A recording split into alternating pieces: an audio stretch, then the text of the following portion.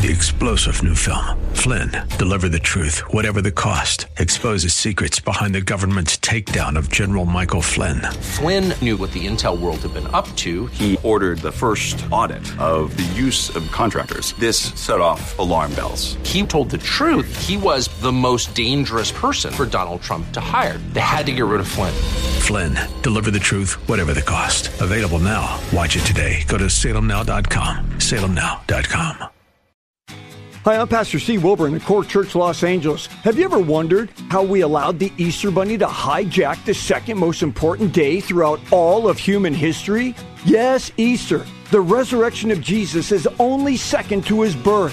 Think about it. There's a God in heaven that loves us, and he came to this world to die for our sin, and he did. But he rose again from the dead, and now we can know him personally. Those of us who have done wrong can be made right. We can know God. We can have his hope reach directly into our heart. We can be cleansed and set free.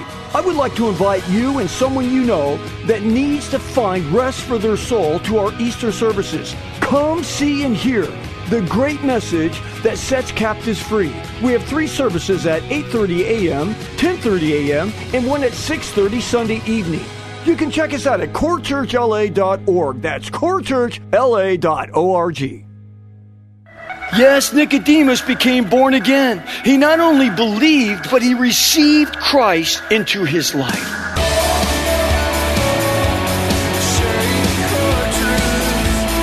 Welcome to Core Truth Radio, a radio ministry of Core Church Los Angeles with Pastor Steve Wilburn. Pastor Steve will be teaching the Word of God with truth right from the Bible. For more information, go to corechurchla.org. That's corechurchla.org. Now here's Pastor Steve with today's Core Truth.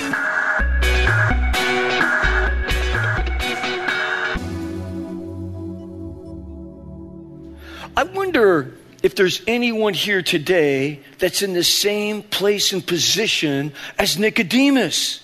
Those who trust in being a good person. I'm going to get to heaven because I'm good. I'm a good person. I help people. I do nice things. For we're not saved, the Bible says, based on good works or on some religious affiliation. I've been in church my whole life. I've gone every Sunday. It doesn't matter. For God will always only judge us on what his word says, not on what we think. And so goodwill and good works will never outweigh the bad, as if somehow God grades on the curve. He doesn't. He doesn't grade on the curve. I love what it says in Proverbs chapter 20, verse 9. He says, who can say, he's asking a question. God's asking you, who can say, I have cleansed my own heart. I am pure of my sin. Nobody. Nobody can say that. We can't purify ourselves. That's why he says in Jeremiah 16:17, although you wash yourself with lye and use much soap, the stain of your iniquity is still before me.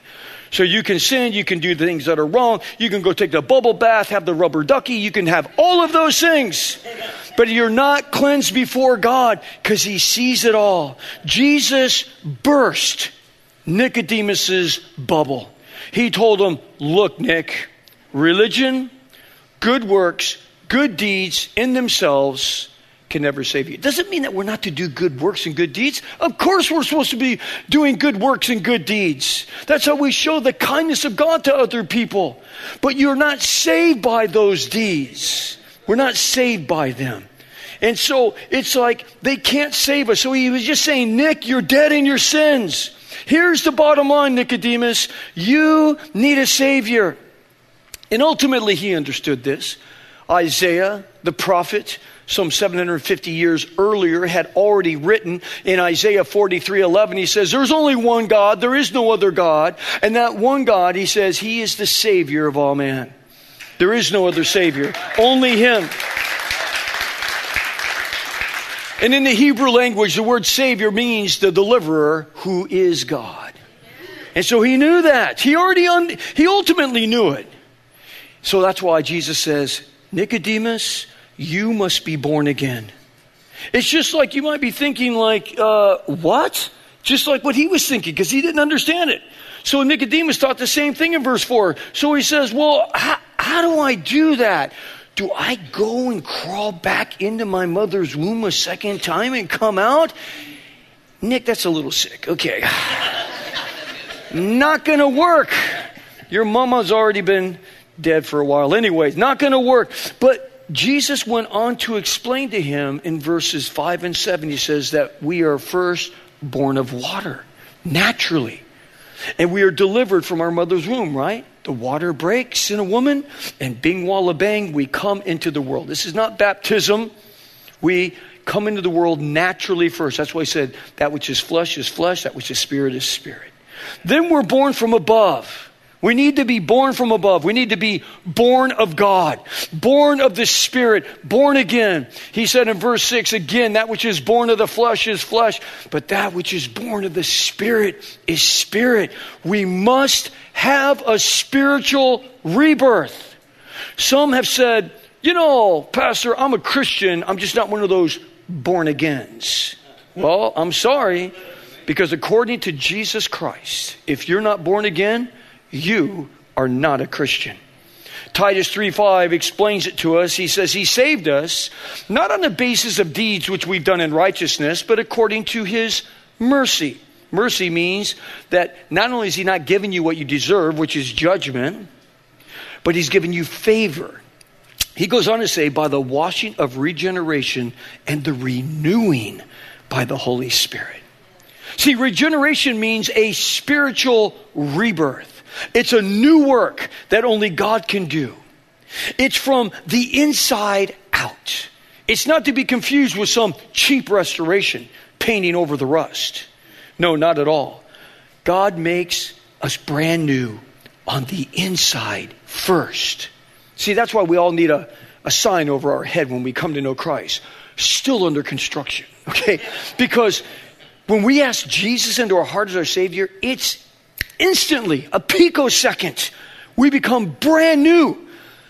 But we're still the same person, right? It's like, so not much has changed. So you can go tell people, I'm born again. I'm all new. And they're like, yeah, whatever. Okay. See, because they still see the same person. And now there's a process that happens. It's that sanctifying process. And it takes the rest of our life here on earth. And so when we come to know Christ, will we ever be sinless? No. But we can sin less. And sin less, and sin less. And that's what happens in this sanctifying process. So it starts on the inside first, then God works his way to the outside, making us a new person outwardly. This is that metamorphosis that happens inside of us. We were kind of a dirtbag knucklehead, and yet God turns us around, and all of a sudden we're loving and forgiving. And who is this person? See, he changes us from the inside out. 2 Corinthians 5:17 says, therefore, if any man or woman be in Christ, they become a new creature. Old things are passed away. Everything becomes new. Everything becomes new to us. It's a spiritual thing. Only God can do it. After Jesus explains this to Nicodemus, he responded to him in verse 9, probably the same way we would if we heard this for the first time. How can these things be? What Nicodemus is saying is, how does that happen? Okay, I'm kind of tracking along with you, but how does it work? I fully don't get this. Understand, we mustn't forget, Nicodemus, again, was a Pharisee. He was a walking Bible encyclopedia. In fact, Jesus even said to him in verse 10, he says, you're the teacher in Israel and you don't understand this? So it's like, no, you have a lot inside of you. It's in there. But actually, he didn't understand it. Again, why? Because Nicodemus, like us, had a big fat void right in the center of our heart. And he didn't have a clue to what all of this actually meant. Understand, our human intellect cannot figure out the things of God. Doesn't matter how smart you are. Doesn't matter how high your IQ is. You will not be able to understand the things of God. Only God's Spirit can open our eyes. And if you have an IQ up here or an IQ that's down here, when the Spirit of God opens your eyes, you see it. Doesn't matter how smart you are. Doesn't matter how book smart you are. Doesn't matter how far you went along in your education or how far you didn't go. You might have dropped out of high school in the 5th grade and said, I'm done with it. I don't need this. Doesn't matter. When God opens your eyes, boom, you see it. And it's there. 1 Corinthians 2:14 says, but the natural man does not accept the things of the Spirit of God, for they are foolishness to him, and he cannot understand. He's not able to estimate it. He can't determine what God really means. So it doesn't matter how smart you are. And I've been talking to people. I've talked to people of all different education levels, and they'll just look at me at times like, I don't get it. It doesn't make any sense to me. Because the Spirit of God hasn't opened up. This should be an encouragement to all of us, because God never told all of his sons and daughters to go out and save people. He never told us, go save people. Yes, Pastor Steve, go save people. I can't save anybody. It's like what he told us to do is to share his word. See, the power is in his word. The power is in the word. That's why Jesus always says, let him who has an ear, let him hear what the Spirit has to say. And when people start really listening to you, it doesn't matter where they are at. If they are listening to you sharing with them, that's when God just, bing, he opens their eyes. And he sees it. It's the Spirit of God that opens it. So all we're called to do, share the message. Get the word out there. Get the word. Get the word. Get the word out there. And we're just to share. And when people are like, you're a Jesus freak, get out of my face. Okay. Yeah. But guess what? Even though you leave, the word stays that you shared with them. They go to bed that night. They laugh at you. They joke about you. They mock you. Then they go to bed at night. And the word of God comes back because it doesn't go back void. And the Holy Spirit of God, as they're laying in bed, he said to me, everything I've done in the dark is going to be heard in the light. I'm going to stand before God one day. There's going to be a judgment. And it's like, he can't escape it. They hate you because it just sticks in there because it's the Spirit of God. But the reason God does that is because he loves them. And he torments them with the word. He torments them with the truth because he loves them, because he doesn't want them to go into eternity without knowing him. Yes, there are many things in life that seem good and seem to be true in life. Most of them are just too good to be true. So therefore they're not true, right? It's like when they say, yeah, we're going to refinance your house. We're going to do it for free. Oh, yeah, that's right. So this guy who's driving a brand new Mercedes is going to refinance my house for absolutely free. He's not going to charge me anything. Listen, there's fees in there, okay? And you're going to pay for it eventually. They can tell you whatever they want, but there's fees in there. Now, they could be an honest refinancer, and they're getting kickbacks from the loan company, and that's how they make their money. But there's money that's going to be paid for that loan. It's not free like they say. Just like when they say, yes, you can drive this brand new BMW for $99 a month. You're thinking like, this sounds too good to be true. It's because it is. Okay? Oh, they might give it to you for $99 a month. They just didn't tell you it's financed for the next 60 years. Okay? You're going to pay $600,000 for that car when it's over with. But anyway, it's like, so some things, and I'd say almost everything in life that sounds too good to be true is never true. But this is the one thing that is true. Yes, you can know God. You can be born again. The Spirit of God can open your eyes. We can be born anew. We can start over again. Our sin can be forgiven. Yes, we can know the living God. Understand, the Bible is the written Word of God. The plans of the infinite Creator written to finite man. For some have studied under great philosophers in this world, past and present. Some have been moved by the writings of Plato and Socrates. Yet unless we embrace being born again, we will never be able to understand or to grasp the mystery or the depth of God's Word, the Bible. Yet, when we become born again, even the simplest of minds will be able to capture the width, the depth of the things of God. It's crazy, but it's true. The Bible tells us in 1 Corinthians 2:12, now we have received not the spirit of the world, but the Spirit who is from God, that we might know the things that are freely given to us by God. So what must a man or a woman do to know this loving God? How can we become born again? Well, that brings up our second point. A truth to embrace. The answer is found in verse 16. It's the most profound, it is the most famous verse of the entire Bible. And here it is in our chapter this morning. John chapter 3, verse 16. For God so loved the world that he gave his only begotten Son, that whosoever would believe in him should not perish, but have eternal or everlasting life. Verse 17 says, for God did not send the Son of Man into the world to judge the world, but that the world should be saved through him. Wow. So this verse lays out God's very heart. We see the heart of God in this verse. But let's break it down here. Let's take verse 16 and break it down. What does it actually mean?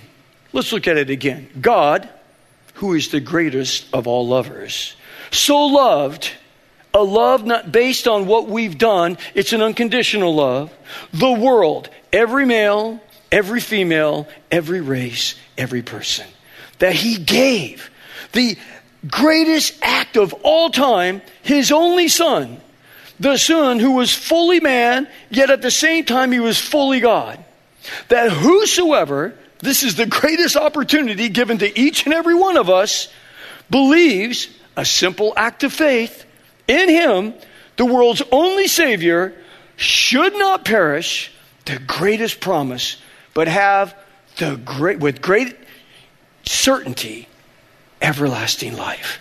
The greatest possession a man or a woman could ever have. And how did it happen again? Just like what Jesus said it would. In John chapter 3, verse 14, this is how it's all going to go down. He says, as Moses lifted up the serpent in the wilderness, even so the Son of Man must be lifted up, that whoever believes in him may have eternal life. So now Jesus, in verse 14, is giving us the how-to. Now, he goes all the way back to Moses. Now, Moses, God raised him up to do what? To deliver God's people that were hundreds of years in slavery in Egypt. We don't know exactly how long they were in slavery. They were down there for over 400 years, and we don't know how many of that was slavery, but there was a chunk of it that was. The generation of people that Moses was delivering had all been born into slavery. So it had been going for at least 100 years. So all these people had been born into slavery. So he delivers them from Pharaoh. God destroys Egypt, and they deliver the people. God splits the Red Sea. They walk through, and they're going to the promised land. But yet, once they got into the promised land, we're taught here in the Pentateuch, the Torah, the law of God, in Numbers chapter 21, that after he delivered the people, all they did was gripe and complain. They were moaning and groaning. So God punished them at one point in Numbers chapter 21 by sending venomous snakes to bite them. And people were dying all over. Could you imagine how scary this was? God was so sick of his people complaining about everything under the sun. He sends a bunch of snakes. I mean, there could have been tens of thousands of snakes, because you remember there was probably about 3 million people that came out of Egypt, and they're biting them. Just snakes everywhere. They're biting them. They're venomous. People are dying all around. So the people started just, praying, oh God, have mercy on us. So they cried out to the Lord. So God told Moses to take bronze, fashion it like a serpent, and mold it around a bronze stake. So you got a pole with a snake wrapped around it, all in bronze. Put it on a pole and lift it up in front of the people. Anyone who looks at this image on the pole, God would heal them. Now, to this day, you see this very same image, which is taken from the Bible here in the medical field. So this day, they use this image to symbolize their desire to heal the sick. Now, you can't tell the ACLU that, because then they'll say, okay, we want all of these images off every medical practice, after every card, after everything, because this is a religious symbol, because it actually is a religious symbol. So anyway, in the same way, using this same analogy, we are bitten by the serpent of sin. And when we look unto Jesus, who was lifted up on the cross, we too will become born again, delivered from our sin, healed from our past, and set free from the power of death. God God is so gracious to us. Man, this is so awesome. He's so loving and so kind. And he just explains it all right here. But why do so many people turn away from having this relationship with the living God? Why do they turn Jesus away?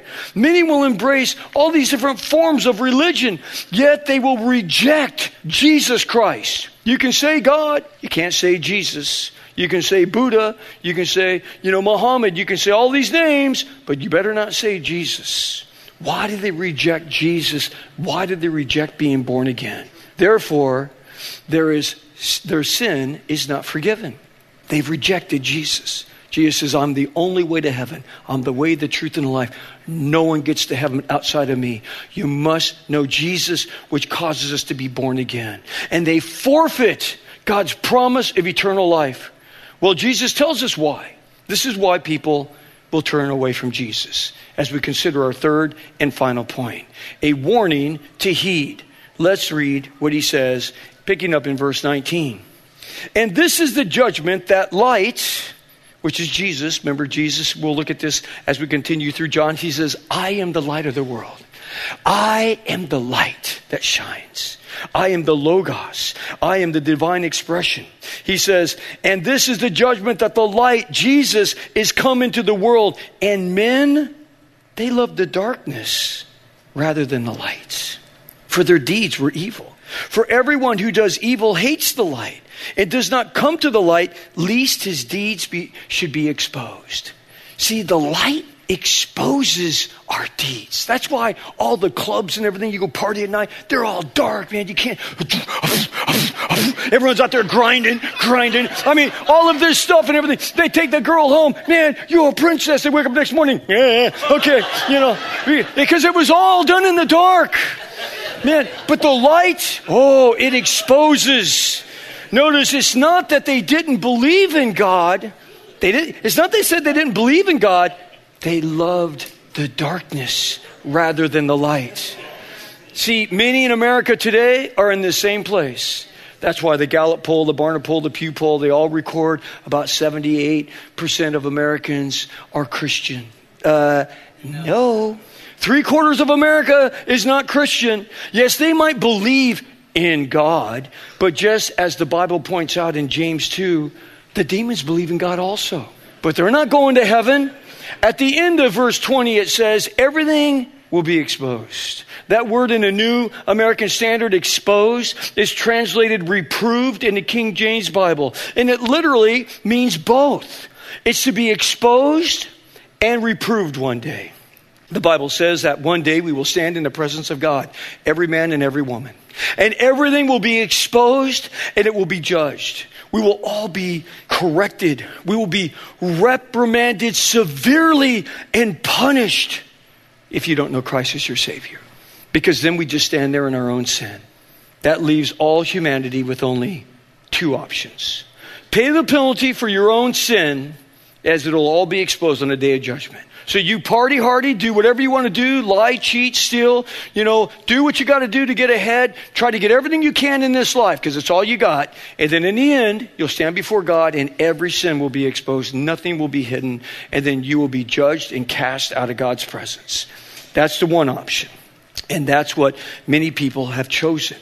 Or we can choose what Nicodemus chose to do. For he had found what he was looking for that night. Yes, Nicodemus became born again. He not only believed, but he received Christ into his life. And what did it cost him? It cost him everything. History tells us he lost his social status. He started out a wealthy religious leader who gained the prominence of the world, but it left him spiritually dead to embracing Jesus, the God-man, as his Savior and Lord. Yes, Nicodemus not only found life, he seized life. And now he's known by millions because he is in the Bible. And his life is unfolded in the eternal pages of God's Word. And what is the last word recorded about Nicodemus in the Bible?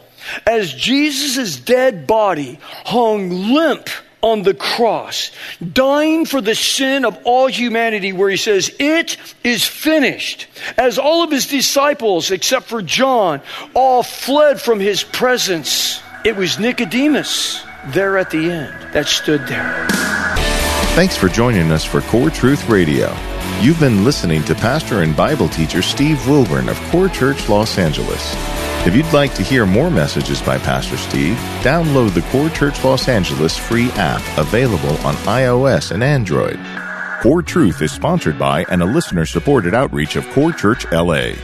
If you have been blessed by this program, consider supporting our radio ministry by texting Core Church LA to 77977. You can also give via our app or online at corechurchla.org, as well as writing to P.O. Box 34789, Los Angeles, California, 90034.